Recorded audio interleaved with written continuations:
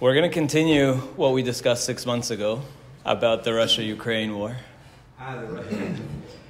It ties into the holiday. So if you look on Sukkot, what do we read? What are the haftorahs that we read on Sukkot? All the goyim that are not going to come to celebrate Sukkot? Yeah, so, that's the end of it. But the first, what we just read on the first day, the haftarah of the first day was Zechariah chapter 14, which talks about the final war at the end of days from one perspective. And then, it's going to start in Sukkot? well, it does say something about Sukkot, which we'll get to. It doesn't say it's going to start on Sukkot, but it does end with Sukkot. Really? Yeah, and then on this Shabbat, we're going to read, the haftarah will be Yechezkel chapter 38, which is the whole war of Gog and Magog. That's where Gog and Magog comes from, the term that we've all heard, this like apocalyptic war, end of days war. It comes from Yechezkel, Ezekiel chapter 38. So we read on Sukkot, the haftarot are somehow related to this final apocalyptic war. And we have to explain why, like what's the connection. So one of the main themes, this is one of the themes of Sukkot. Gog and Magog is tied to the holiday of Sukkot. So what's the connection? That's one thing that we have to answer. And we also want to tie it in to, again, what's going on with Russia-Ukraine. Because we spoke about it 6 months ago. It's time for an update and to see what's happening and to go further, because we, at the very end, last time we introduced the idea of perhaps could Russia be the Magog figure entity that was prophesied. So we want to look into that in more depth and see if that's a possibility. What's going on right now with Russia, also with Iran, because things are going wild in Iran. And what does all this have to do with Gog and Magog and Sukkot and so on? So some recap and also what we suggested last time. First of all, like the main kind of thesis, hypothesis was based on a prophecy in Masechet Sanhedrin, which says that there will be 3 Romes, but not a 4th Rome. That Rome will fall 3 times, but there will not be a 4th Rome, meaning the Messianic age will begin before there could be a 4th Rome. So the first Rome was Rome itself, the original Roman Empire, Rome in Italy, and then once that fell, the second Rome was Constantinople, which is today Istanbul in Turkey, and then once that fell, the third Rome was said to be Moscow. And the prophecy is that when after the third Rome falls, there will not be a 4th Rome. The Messianic age will begin before then. So we talked about that last time. And so the idea is this war, what we said 6 months ago when it was just beginning, we didn't know where it was going to go, but the hypothesis was, will this war lead to the fall of Russia and the unraveling of Russia? And is that the fall of the third Rome? That is a sign of the Messianic age. So now, 6 months later, it seems like that's very much happening because Russia is really not doing well. What started out as what they call a small special military operation is now a full-scale war, and Russia has now had to call up 300,000 reservists and basically bring back the draft. And that's not a good sign. And now many Russians are fleeing Russia, many young people that have no will to fight. And the narrative is starting to change. Russians that were kind of afraid to speak out are now speaking out and running away. And so things are not going so well for Russia. The other thing we talked about last time is Ukraine joining NATO, which would be potentially catastrophic because it would inevitably, sooner or later, lead to World War III. Because of all the disputed territories, and sooner or later, that's like a powder keg waiting to go boom, and sooner or later somebody will do something, and NATO will have to get involved, and that'll be, for sure, a global war. And recently, Ukraine actually applied for an express membership to NATO, which, again, could be the reality is that it's already a global war. This is already a global war. It's not Ukraine against Russia, it's Ukraine with all the West behind Ukraine. If the West was not supporting Ukraine, it would have been over a long time ago. It's the Western firepower and military intelligence and support and everything. And then there's been a threat now of nuclear war, and we'll see how that might tie into a prophecy in Tanakh, because in Zechariah, in the Haftorah that we already read, it says something that some think is referring to something nuclear. So we'll get to that in a moment. We really want to explore those two texts, Zechariah 14, Ezekiel 38, and also we want to look at a section from the Zohar, Parashat Balak, which also talks about the end of days and the sequence of events at the end of days. All three of these are really talking about the same thing. Zechariah, Yecheskel, and the Zohar are actually talking about from three different perspectives, but it's the same thing. So we're going to explore those three texts. We'll start with Yecheskel 38, because that's where the term Gog Magog actually comes from. So we'll start. What does that term actually mean? That's what we're going to look at. Yeah, that's what we want to start with. So Ezekiel 38, which directly follows the famous prophecy or vision of the dry bones. Right after, that was chapter 37, where God shows Ezekiel a bunch of skeletons, these dry bones, and he says, will they live again? And Ezekiel says, how would I know? You know. And then God brings them back to life and resurrects the dead. That's one of the key sources for the resurrection of the dead. And we'll come back to that. So the prophecy right after, the next chapter, begins like this. Ve'idvar Hashem elai le'emor. So the word of God came upon Ezekiel, Yecheskel, and he said, Ben Adam. So we mentioned before that God often refers to the prophets as Ben Adam, like human, or son of man, or literally human. Sim panecha el Gog. So turn your face to Gog, this individual Gog. Eretz HaMagog, apparently from the land of Magog. So there's a figure named Gog. And again, this is a code word, so we also have to think about what does Gog mean. It's not like literally this person. We shouldn't expect a person named Gog to appear in history. That would be too obvious. Why Gog? What is this code word? One of the meanings behind it, since we're already here, is if you look at Gog, Gimel, Vav, Gimel, it's very similar to another name. Who's it similar to? To David, right? David is Daled, Vav, Daled. So the messianic figure is David. David is the David Melech Yisrael Chai V'Kayam. That Mashiach is King David, essentially, the return of King David. So the adversary of Gog is David. And there's you can think about the connection there. David, Gog. What do these names mean? One over the other. So Gog leads to David. One leads to the other. Okay, so Ben Adam Sim Panecha El Gog Eretz HaMagog. Nasi Rosh Meshech Vetuval. So this Gog person is the Nasi, the president. And then it says Rosh, Meshech, Vetuval. So now the word Rosh here is, what does that mean? Does he mean Nasi Rosh? Does that mean he is like the head president? Because Rosh also means the head. So does that mean that he's the top president? Or does that mean he's the president, Nasi, of a place called Rosh and Meshech and Tuval? Not clear. And that's where some people, which I personally don't like it, but based on the alliteration of Rosh, Meshech, supposedly being like Russia, Moscow. I personally don't like it. I think maybe it's coincidental. I don't know. But nothing's coincidental. Maybe there is a connection there. But Rosh, Meshech, Vetuval. So Gog is the president of Meshech, Vetuval, but he's from Magog, apparently. So there's some connect. There's like potentially 4 different lands mentioned here. Ve'inaveh alav, so prophesy to Gog. That's what God is telling Ezekiel to do. Now, who is Magog? That's the question. What is this? We have like potentially 4 different lands mentioned here. What are these places? Meshech, Tuval, Magog. What are these places? Okay. And the Talmud. There were also sons in the beginning of. Good. That's what we're going to get to. So these places are mentioned in Parashat Noach, in Genesis, in the Table of Nations, chapter 10 over there, before the Tower of Babel story. So it talks about the 70 root nations of the world, right? Our tradition is that all the peoples of the world come from 70 root nations. So even though today we have over 200 different countries, all these countries actually stem from 70 roots. And each of these places has a heavenly prince. They're called heavenly princes, they're angels. God appointed an angel over each of these 70 nations. That's something that you see throughout. It's referenced in the Tanakh and in the Talmud and in the Midrash everywhere. And the Jewish people are not one of those 70. We are distinct from the 70. We are described as like a sheep among 70 wolves.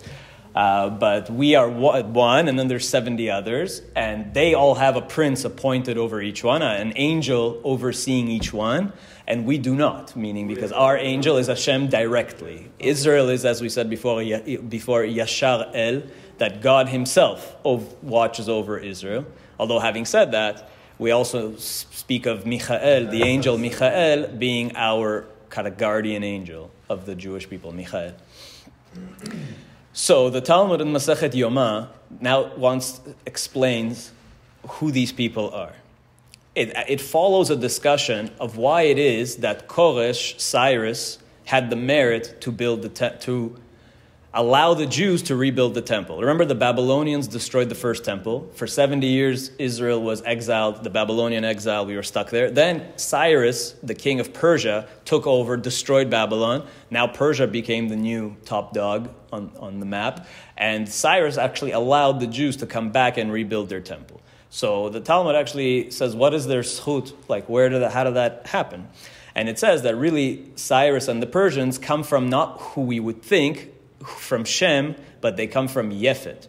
Remember, we have Noach had 3 sons, Shem, Ham, Yefet, and traditionally we say Shem is the father of all the Asian nations, or at least the Middle Eastern nations. Ham is the father of Africa, which literally means hot, Ham, and Yefet was the father of the European nations. So we generally split the old world, has like 3 continental chunks, Europe, Asia, Africa, corresponding to Shem, Ham, and Yefet. So Shem is like the Asians, Ham is like African peoples, and Yefet is European peoples, with some exceptions. It's not exactly like that.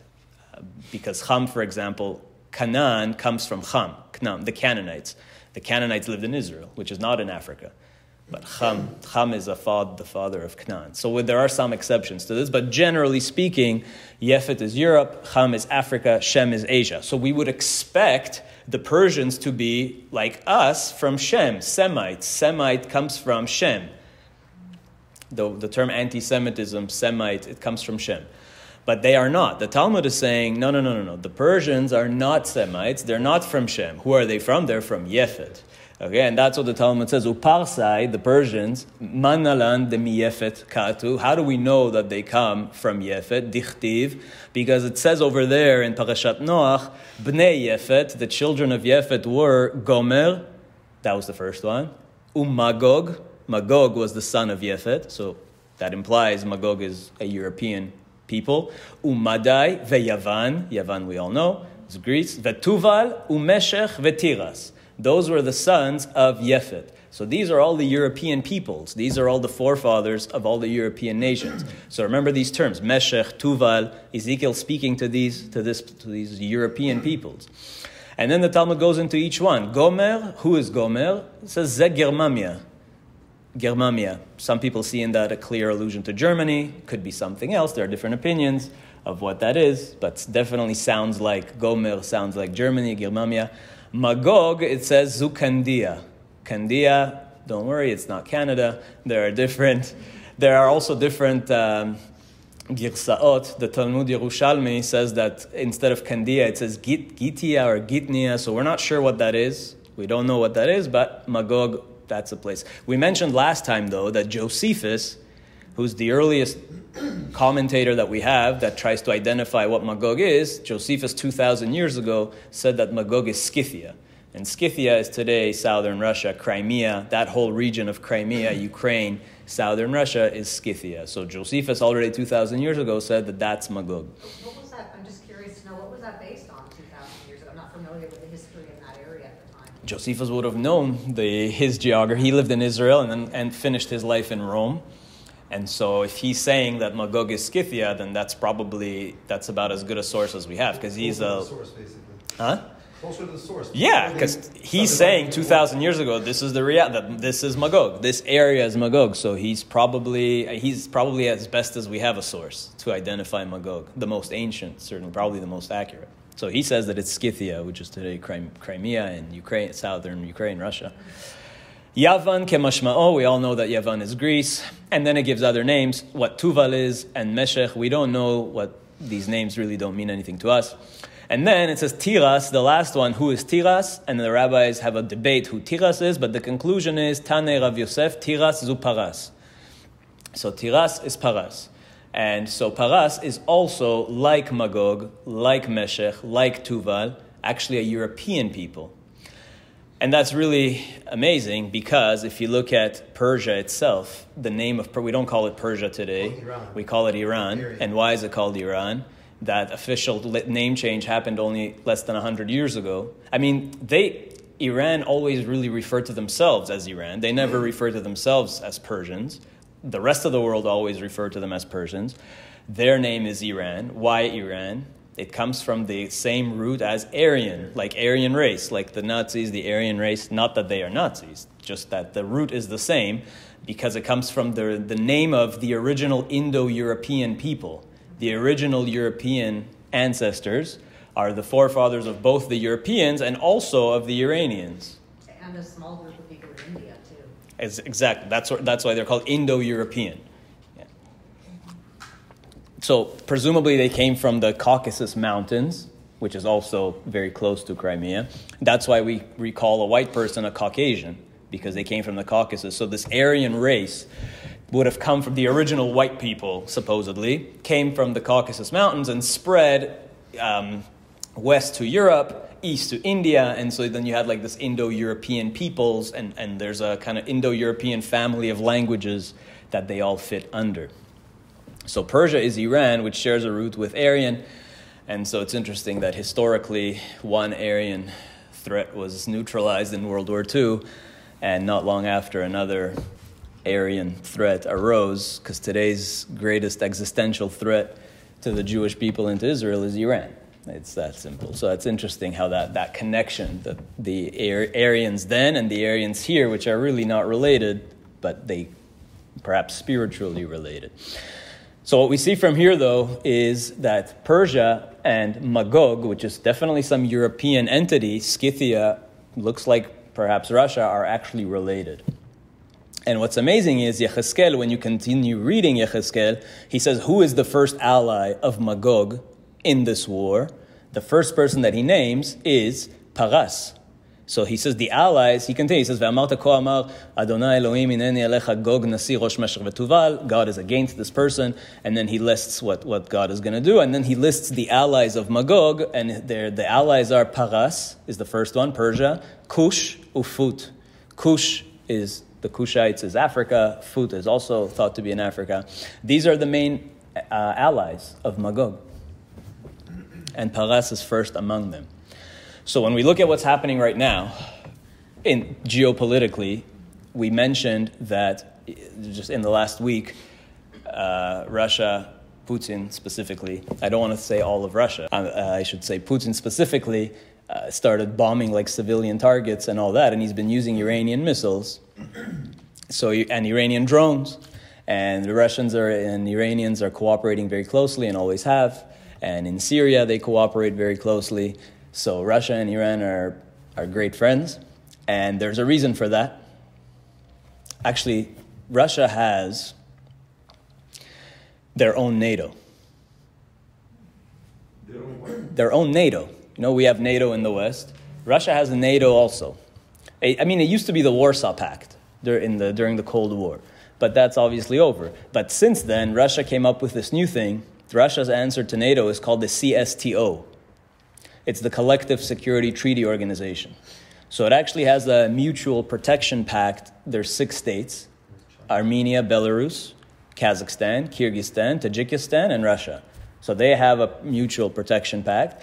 And what's amazing is, fun fact, the only country those are all former Soviet states, but the only country outside the former Soviet Union that was invited to join is Iran. Russia invited Iran to join. Iran didn't fully join. They're not a full member, they're an associate member, but they're basically together. So Russia and Iran have a very tight-knit alliance, even a military alliance between them. Now, if you remember, there's another prophecy. I'm sure you've heard it before. It's pretty common. If you remember in Bereshit, it says that Esav married some Canaanite women, and his parents, Yitzchak and Rivka, of course, didn't like that. And when he saw that his parents didn't like his choice of marriage, he went and he married a daughter of Ishmael. Okay? Why? Because Ishmael is from kind of like their family, right? From the family of Abraham. And over there, you've probably heard our sages say that just like Esav went to Ishmael and married into the Ishmaelite family, so too in the end of days, the world of Esav, the world of Edom, and the world of Ishmael, the Arab world, the Muslim world, will unite against Israel, against Yitzhak, and cause a global conflict, the final war.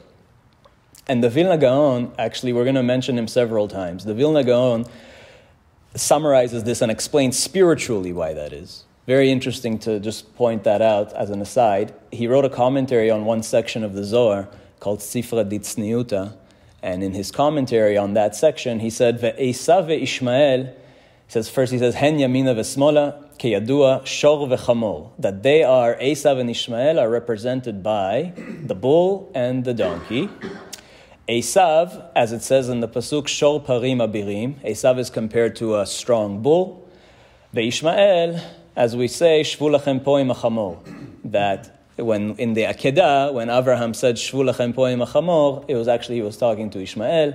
Ishmael is also called a pere adam, like a wild donkey. So Ishmael is symbolized by a donkey. Esav is symbolized by a bull. And we'll see a lot of other animal associations as we continue. And then, who are they really spiritually? Vehen, Cain, veHevel. They are Cain and Abel. Their spiritual root is in Cain and Abel.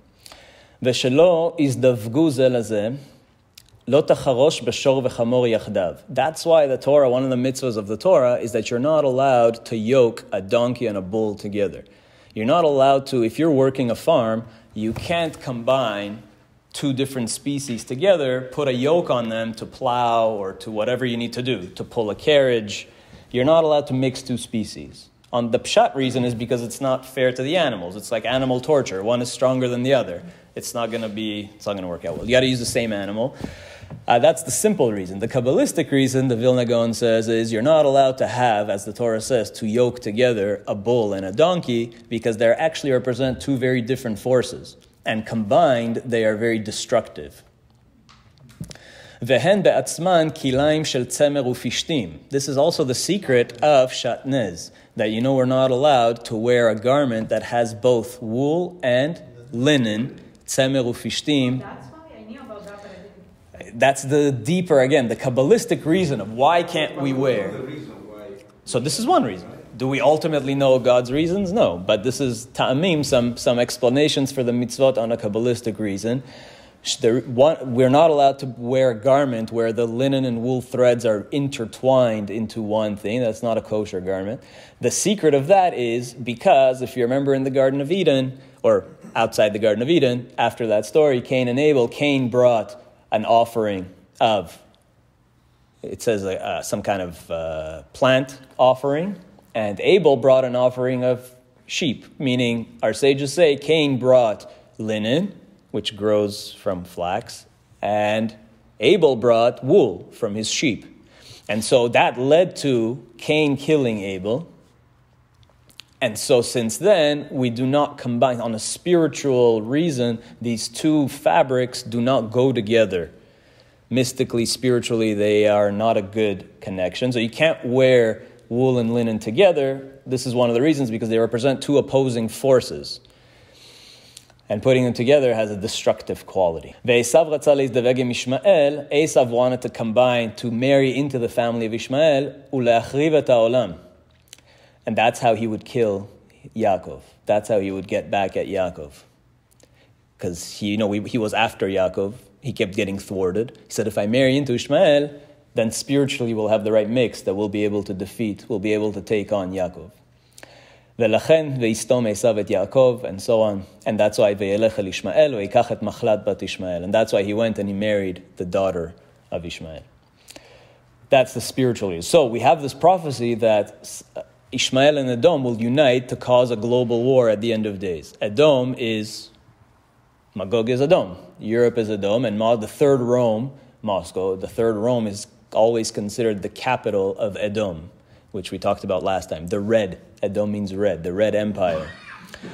And Ishmael is the Muslims, right? So Ishmael is the Muslim world. So you have that in Iran. and in Russia's alliance could very well be a fulfillment of this prophecy of Esav and Ishmael coming together at the end of days to destroy the world. Make sense? Okay, good. Now, fast forward a little bit in the same Masechet Yoma in the Talmud, page 77.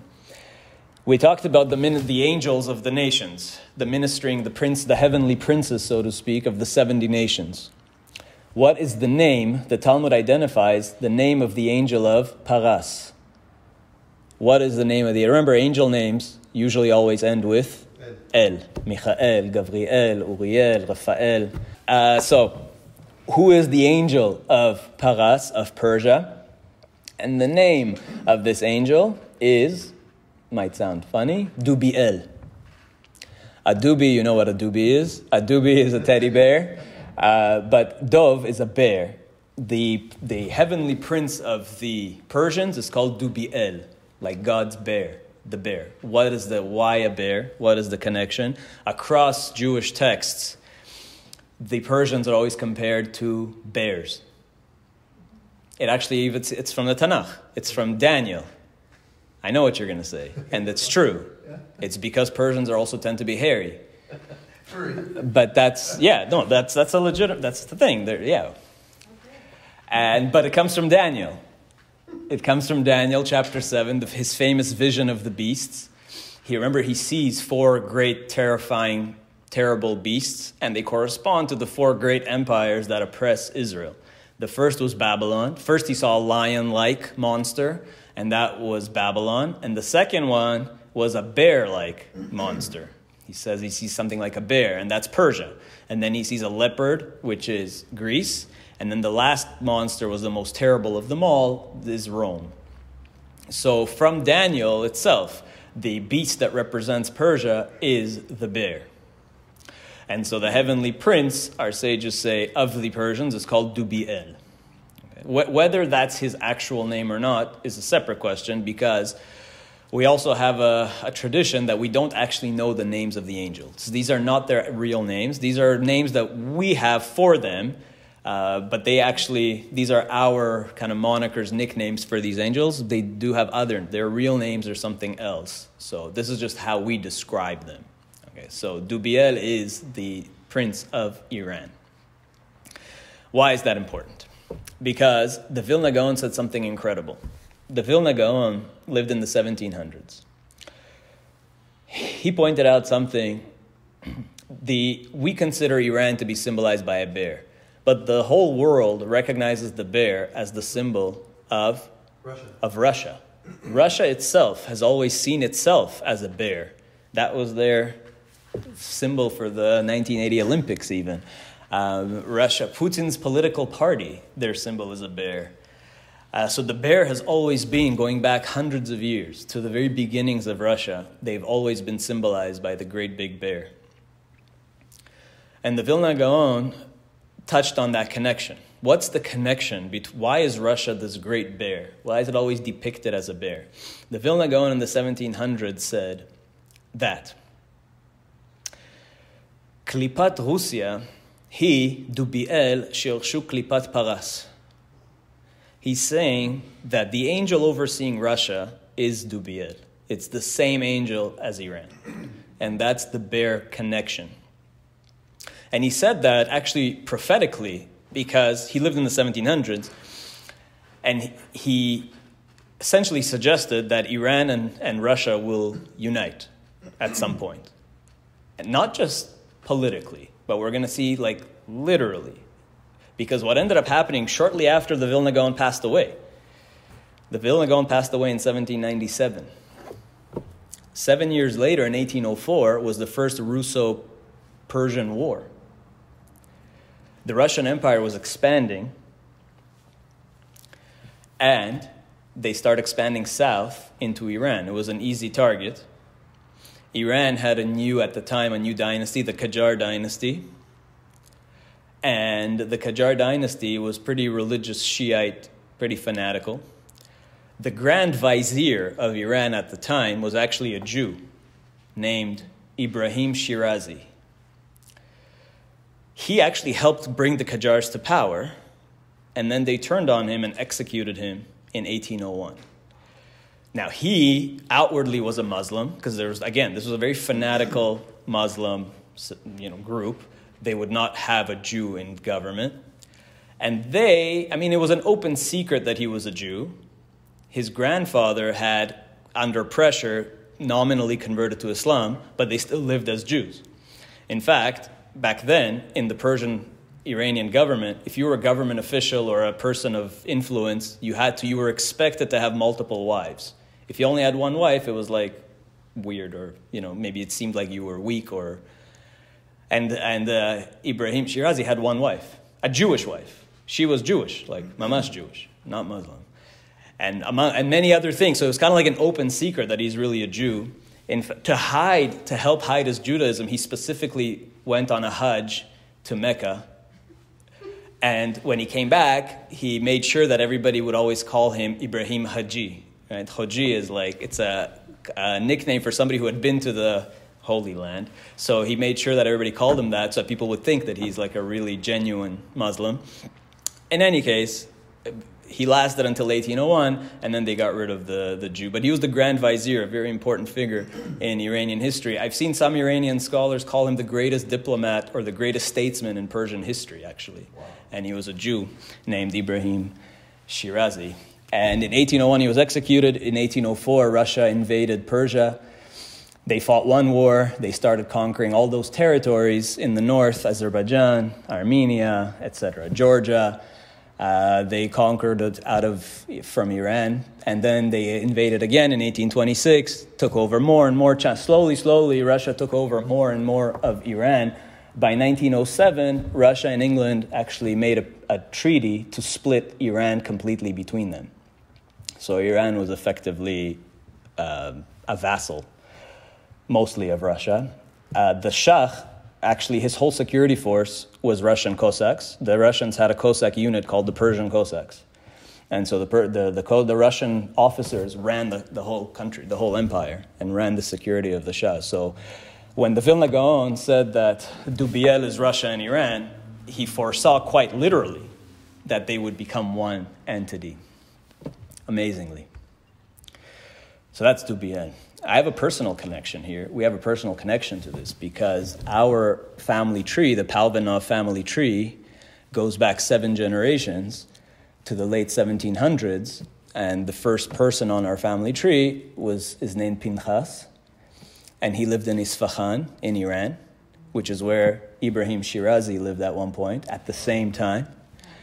And Pinchas, his nickname in Farsi was Palivan. Palivan means the great one or whatever, the brave one, Hagibo, something like that. That he was. We don't know why that was his nickname, but we know that was his nickname. He was, I guess, a man of influence and power, and so I like to think that him and Ibrahim Shirazi were friends, but I don't know. They definitely would have overlapped and lived in Isfahan together at some point, because remember, he was executed in 1801, Shirazi, and we know that Pinchas, who was called Palivan, that was his nickname in Farsi, he fled Iran in the early 1800s to Bukhara. And a lot of Iranian Jews, Persian Jews, were fleeing because the Qajars, again, were very fanatic and were forcing Jews to convert to Islam. And there were a lot of persecutions against the Jews, so many fled to Bukhara, which is one of the reasons. Like, the Bukharian community was always very close. The Bukharian Jewish community, which is today distinct from the Persian Jewish community, really, they're very close. Have a lot of similarities, even the language and so on, and many other things. So there's a personal connection there. What ended up happening is the Russians also took over Bukhara. Bukhara was an independent Khanate, but in 1866, Russia also took over. They were expanding into that whole territory, into Central Asia. In 1866, they took over Bukhara. In 1868, Bukhara became officially a part of the Russian Empire. And so Palivan, the nickname, became the Russian last name, Palvanov. So that's where the Palvanov last name actually came from. It was a Russification of a Farsi nickname of our ancestor going back 7 generations, who was from Isfahan in Iran, which is really interesting.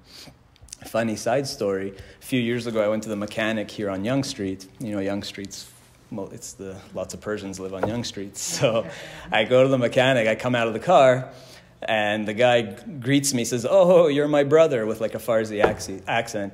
He tells me, "You're my brother." And I said, "Yeah." And he says, he gives me his business card, and his last name is Palivan.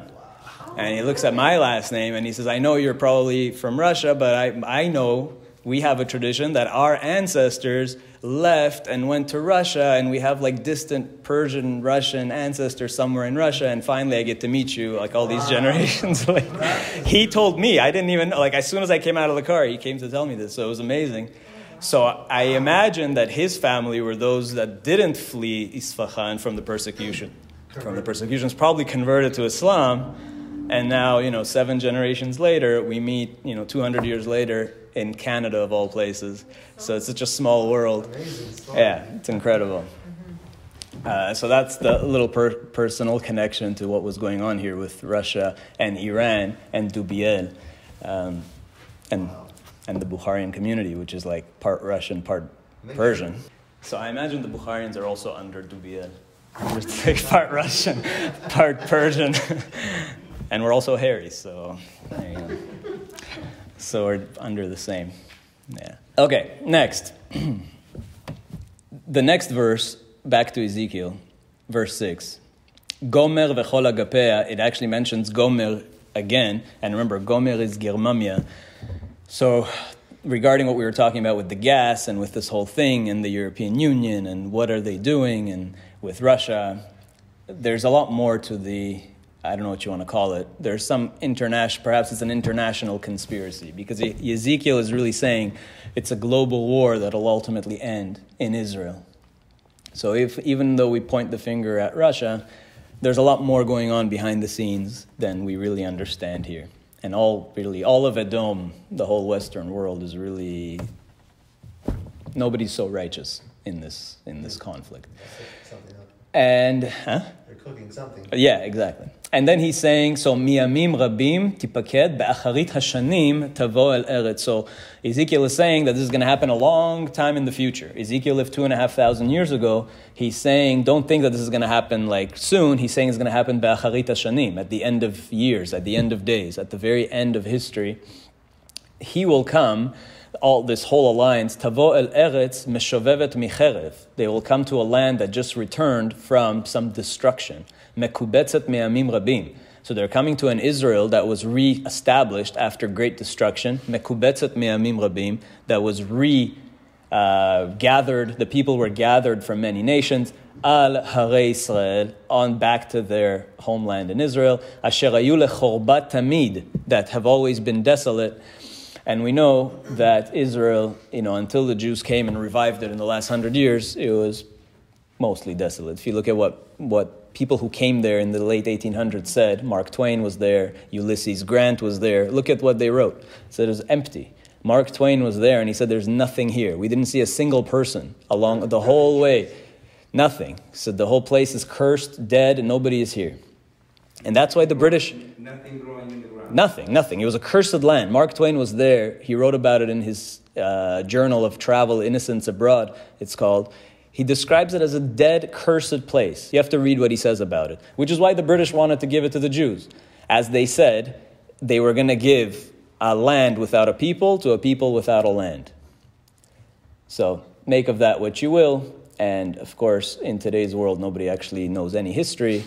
And when it comes to the Arab-Israeli conflict, that's all, yeah. So we know what it was actually like, and that's what Ezekiel is saying, that this land has been desolate for a very long time, and the Jews finally return to their land and make it flourish, and are prosperous. And Ko Amar, again, God is saying, Bayom ha'u ya'alu dvarim al levavecha v'chashavta machashevet ra'ah. So there's going to be like an evil plot, ultimately against Israel. And they're going to come, lishlol shalal, they're going to come to take the spoils of Israel and so on. And they're going to attack al charavot noshavot ve'el am me'usaf migoim. So they're going to attack this new nation that was recently regathered from many nations. Osem mikne ve'kinyan, that's very successful economically. Yoshvei al tabur haaretz, that are living in tabur haaretz, means the navel of the world. Israel is like the center of the world. It's described as tabur haaretz. So now if we jump to Zechariah, I'll stop there with Ezekiel, and I'm going to jump to Zechariah. Now look at his perspective on this war. That's what we just read on the first day of Sukkot. He's saying, "Ina yom ba leHashem v'chulak shlalech bekirbech." So again, this day is coming, this great day of God. Israel will be divided up by foreign powers. Ve'asafti et kol hagoim el Yerushalayim lemilchama. That God will make it so that all the nations come against Jerusalem for one final war. Ve'nilkeda ha'ir, and the Ir will be conquered. And keep in mind that it's been long ago proposed to make Jerusalem an international city under UN supervision, with UN peacekeepers, that Jerusalem, because it's so contested, the Arabs want it, Israel wants it, they both claim it as their capital, make it a UN capital, basically, give it over to the UN. So that's been proposed a long time ago, and it's still mentioned here and there. So perhaps that relates to this, what Zechariah is saying here. So God himself and his legions will come to battle. Remember, God is always described in the Tanakh with very military terminology. Hashem ish milchama, Hashem tzvaot, the God of legions, the God of war. His angels are always described with armor, with swords, drawn swords. If you think about throughout the Tanakh, God is described with military language. His angels are riding chariots and all this kind of thing. Okay, and this is where it gets interesting. Amdu raglav bayom ha'u al har hazeitim, as if God's own legs, so to speak, obviously not literally, will stand on the Mount of Olives. We all know the Mount of Olives in Jerusalem. Asher al pnei Yerushalayim mikedem, in the east side of Jerusalem. V'nifka har hazeitim mechetzio mizracha v'yama gei gdola me'od. So the Mount of Olives will actually split in half and will form a deep valley. Umash chatzi ha'ir tzafona v'chetzion negba. So it'll kind of cut the city, split the city in half almost. But the Mount of Olives will turn into a valley. There's another connection to Russia here, actually. Because if you've ever looked at the Mount of Olives, what's the most prominent thing that you see on it? That fortress, no? Isn't it? You see, it's unmistakable. You see a bunch of golden domes. What is that, you know? It's a police station. No, it's the Mary Magdalene Church. It's a Russian church and monastery, yeah. It's the Church of Mary Magdalene. It was built by the Russians, by Tsar Alexander III in 1888. And they own that land. Russia owns that land, and they've actually, in recent months and years, Russia's been very bullish against Israel, trying to take back more of their land from Jerusalem. Like every Russian church, they want full jurisdiction and control over those areas. Just a few months ago, Putin threatened Israel and said you have to hand over another church in East Jerusalem, the Alexander Nevsky Church. So Russia's been very bullish against Israel, wanting to take more land from the Holy Land. Not only that, they just closed the Jewish agency in Russia. I don't know if you heard. They closed down, they forced the Jewish agency headquarters in Russia to close down. Partly because so many Russians are fleeing through the Jewish agency. Okay, so the mountain will split, turn into a valley, and it compares it to, Zechariah compares it to the Ra'ash Beyamei Uziyahu, that in the times of the king, Uziyahu Melech Yehuda, there was a great earthquake, a horrible, great, massive earthquake in Israel. It'll be like that earthquake. And then this is where it gets even more strange, because it says, Va'aya Bayom Ha'u. So imagine this mountain like turning into a valley, and then on that day, Lo Iye Or Yakarot Ve'Kipa'on. There will not be light, it'll turn dark, and it'll be freezing. There will be a Kipa'on.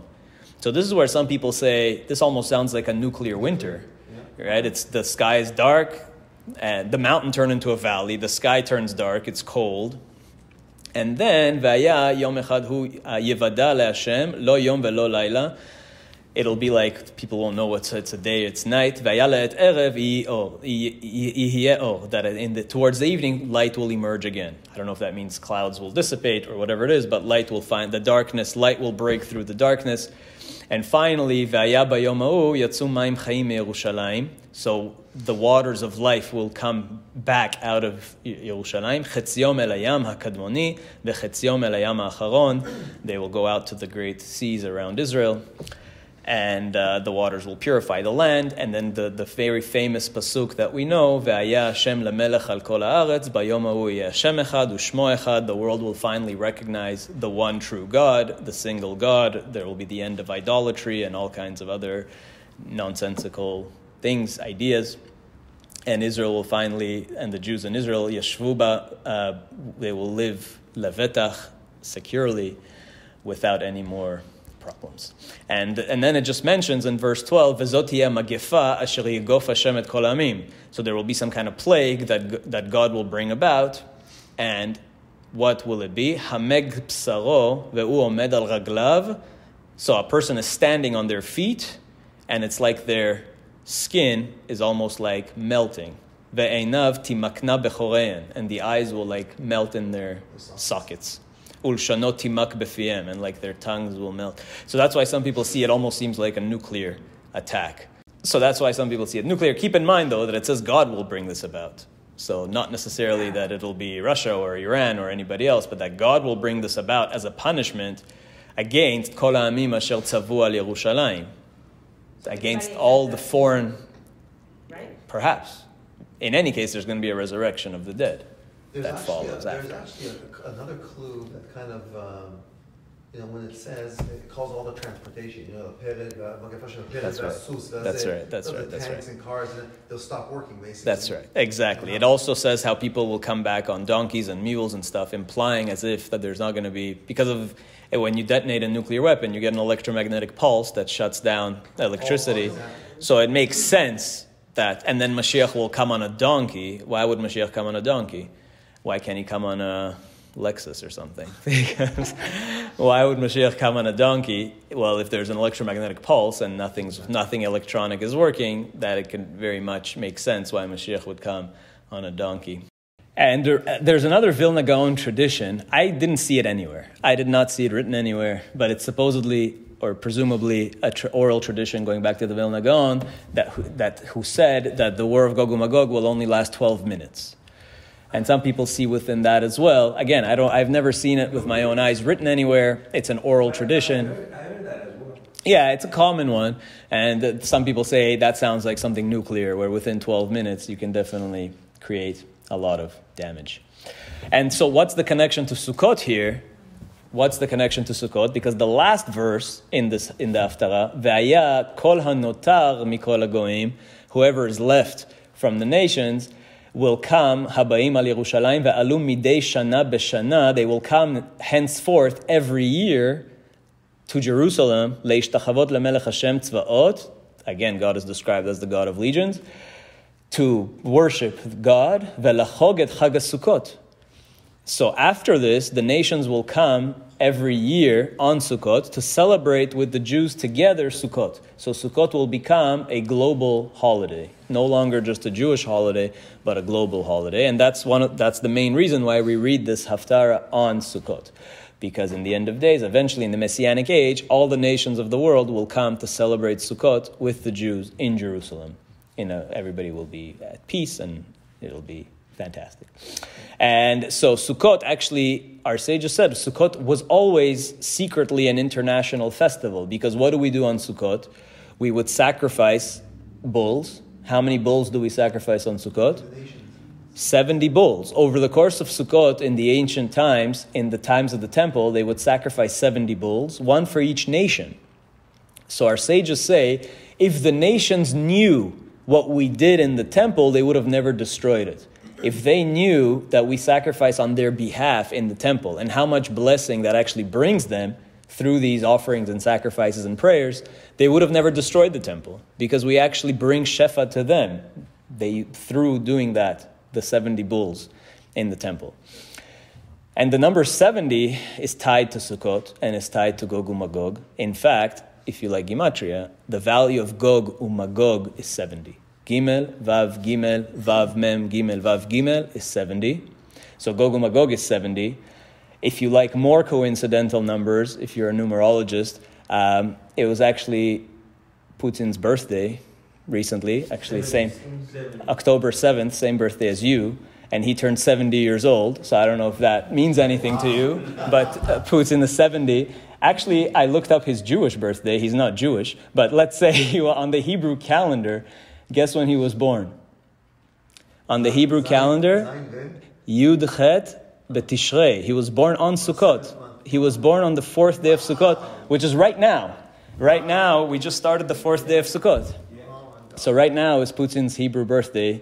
If he was a Jew, he would be celebrating, but he's not, thankfully, so he's not celebrating. But right now is his Hebrew, on his calendar, his Hebrew birthday is Sukkot. So he was born on Sukkot, he just turned 70. I don't know if this has anything to do with it, but Gog Magog is 70, the 70 bulls of Sukkot. Some very interesting, again, some people like numerology, some people hate it. Make of that what you will. Those are interesting coincidences, or not coincidences. And finally, I'm going to end with the Zohar on Balak, because this is the Zohar is arranged according to weekly Parsha. The section on Balak is one of the longest, maybe even the longest. There's a couple that are really long. The Zohar on Balak is very long. Lots of prophecies. Why? Because Parashat Balak is where Bilam gives his prophecies about the future. And it says there, Acharit Hayamim. It's one of the few places in the Torah where Bilam says, I'll tell you what's going to happen in the end of days. Again, just like Ezekiel said end of days. And Bilam is saying end of days. So we have the perspective of Ezekiel. We saw what he says about Gog and Magog. Zechariah talks about Gog and Magog, but more specifically what's going to happen in Jerusalem. Right? Zechariah is telling us the description of Jerusalem, Ezekiel more globally. And now Bilam, the Zohar is explaining what Bilam's saying. So it's three different prophets. And Bilam is a non-Jewish prophet, so that's also interesting. So the Zohar is saying, quoting Bilam, Ar'enu velo ata. Bilam said, I see it, but it's not now. It's in the very distant future. And the Zohar says, of course, these words, Milin ilain minayhu itkaimu behahu zimna, this will happen in the future time, bezimna de malkamshich, in the Messianic age, before Mashiach comes. He's talking about the time before Mashiach. Tanan zamin kut shabrichu lemibnei Yerushalayim. Just like we saw from Ezekiel and Zechariah, God will make it so that before this, Jerusalem will be rebuilt. The Jews will return. First, there will be a kibbutz galuyot will begin. Jews will start coming back to Israel, rebuild Jerusalem. So God will make it that before all this, Jerusalem will be rebuilt. Yeah. ולאחזה חד כוכב הקביעה מנצצה בעין רהטין ובעין זיקין נהרין. So a star will appear in the sky, some kind of star that's going to have 70 lights and 70, whatever that is, 70 spirits of light flowing from it. And it'll appear in the sky, in the rakia. So that it'll shine, velahit ayin yomin, this bizarre light in the sky will shine for 70 days. And then, uvayom ashtita, on the 6th day, yitchazeh bekaf hei yomin leyarcha shatita. So on the 6th, on a Friday apparently, of the 25th of the 6th month, which is Elul. So on the 25th of Elul, something's going to happen. Why the 25th of Elul? Why is that important? We talked about that recently. What's the 20? Creation of the world. That's when God, Tishrei, the first of Tishrei was when Adam was created. That was the 6th day. So take 5 days back. The 25th of Elul was when God first began creation, the creation of light. And now there's going to be a bizarre light appearing in the sky. Now, really, I looked up the calendar for many years forward if the 25th of Elul ever falls on a Friday. And I couldn't find in the near future the 25th of Elul ever falling on a Friday. So I don't know if this here means Yom HaShatita really means Friday or what. We're not sure what that means. I did also hear another oral tradition of the Vilna Gaon, something that I heard and never saw, that apparently the Vilna Gaon said that it should say the 23rd of Elul, not the 25th of Elul. I don't know. I haven't seen it. That's what they say. So, Veitkanish beyom hashiva lesof ayin yomin, so this will be at the end of 70 days. Okay, now, what's going to happen? Yom HaKadma yitchazeh bekarta de Roma. On the first day, it'll appear in the city of Rome, the third Rome. Okay, so if that's Moscow, then perhaps over Moscow a star will appear.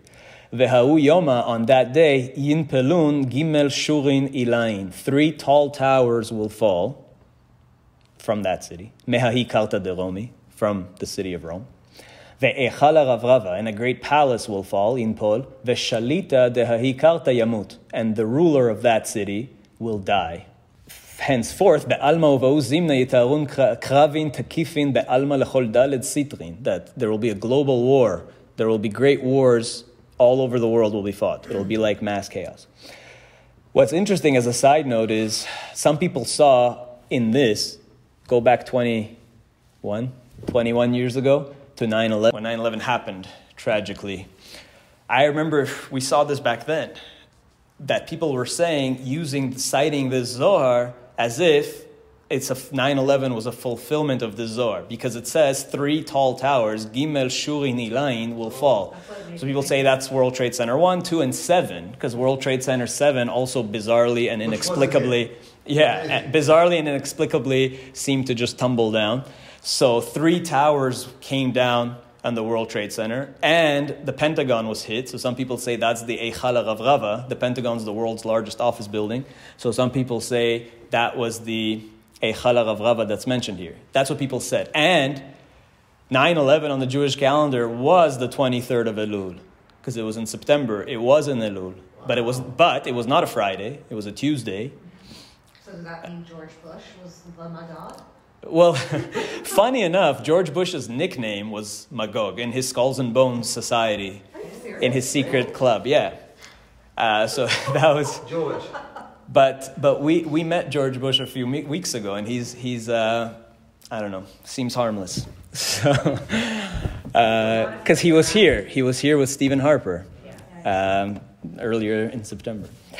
So, but anyway, yeah, his nickname apparently was Magog. But no, because here the Zohar is saying it cannot be that the Zohar is talking about 9/11, because first of all, the ruler of the city or the United States did not die. It's the idea of a great palace destroying, that didn't happen either.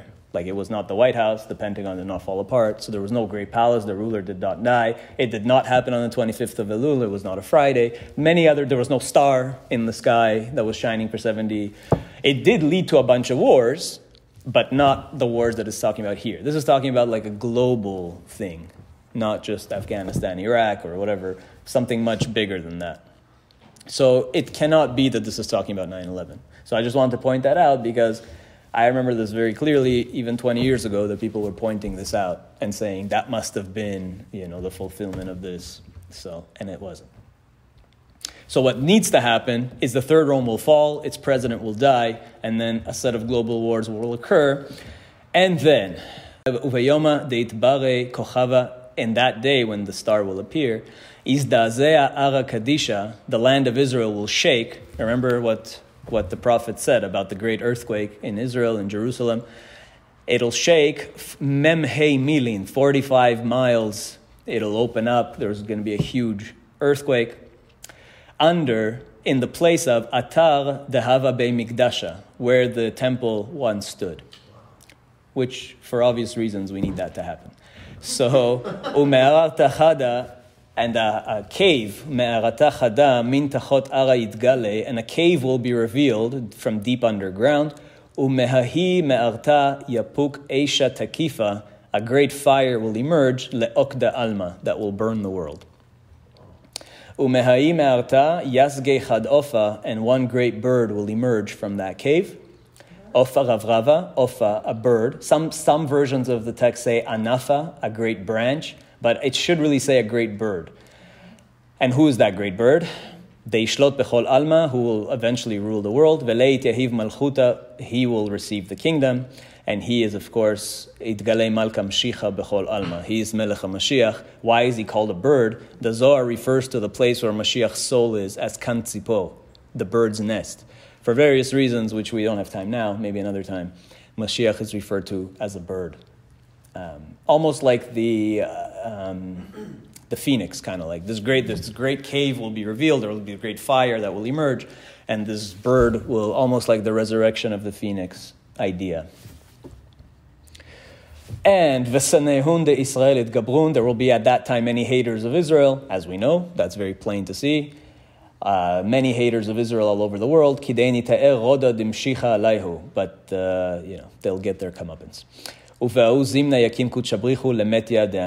the dead will be resurrected at that time, eventually. Baruch Adonai L'olam, amen v'amen. That's the end of the Zohar passage. Okay, so what does that have to do with Sukkot? Because there's all these wars happening, presumably on Sukkot. There's various traditions that this will take place on Sukkot, specifically on Hoshana Rabbah, which is the last day of Sukkot. Before Shmini Atzeret is Hoshana Rabbah, which means the great salvation. We expect to hopefully be saved on Hoshana Rabbah. And of course, the last thing I want to just finish with this, when we have prophecies, we have a rule in Judaism that a negative prophecy does not have to be fulfilled. God gives a negative prophecy as a warning. That's what we read on Yom Kippur with Yonah. God told Yonah to go to Nineveh and warn them that you will be destroyed, and then they repented, and so God didn't destroy them. So the whole lesson there is that we can repent and we can avoid a negative prophecy. The rule in Judaism is that positive prophecies for sure will be fulfilled, but negative prophecies don't have to be fulfilled because they're given as a warning. It's like when a parent tells their child, if you promise them something, a reward, you will give them that reward because you promised it to them. But when you promise them punishment for something, if they don't do something, and then they avoid that thing that you didn't want them to do, you're not going to punish them. So it was a prophecy that was meant as a warning with the hope that it wouldn't be fulfilled. So positive prophecies are always fulfilled. Negative prophecies don't have to be. So we still have a chance to hopefully avoid the catastrophe. Because remember, when Rabbi Yoshua met Mashiach at the gates of Rome, which we mentioned last time, he told him that I'll come today, hayomim bekolot tishma'u. If we listen to God and repent and everybody really did what God wanted, Mashiach would come immediately in a positive way, on a cloud, and there would be immediate, instant world peace. And if not, then there's all this kind of punishment and retribution that needs to take place. There's a lot of bad stuff that was left out here. There was. But let's hope that we don't have to experience those bad things, and let's hope that our prayers during this high holiday season and our tshuva made some kind of dent in heaven, and hopefully we can avoid some of this, and hopefully we'll see Mashiach come in a positive, peaceful way without any suffering for anybody, and we'll see global peace very soon, God willing. Thank you. Amen. We'll end there. Thank you very much. Amen.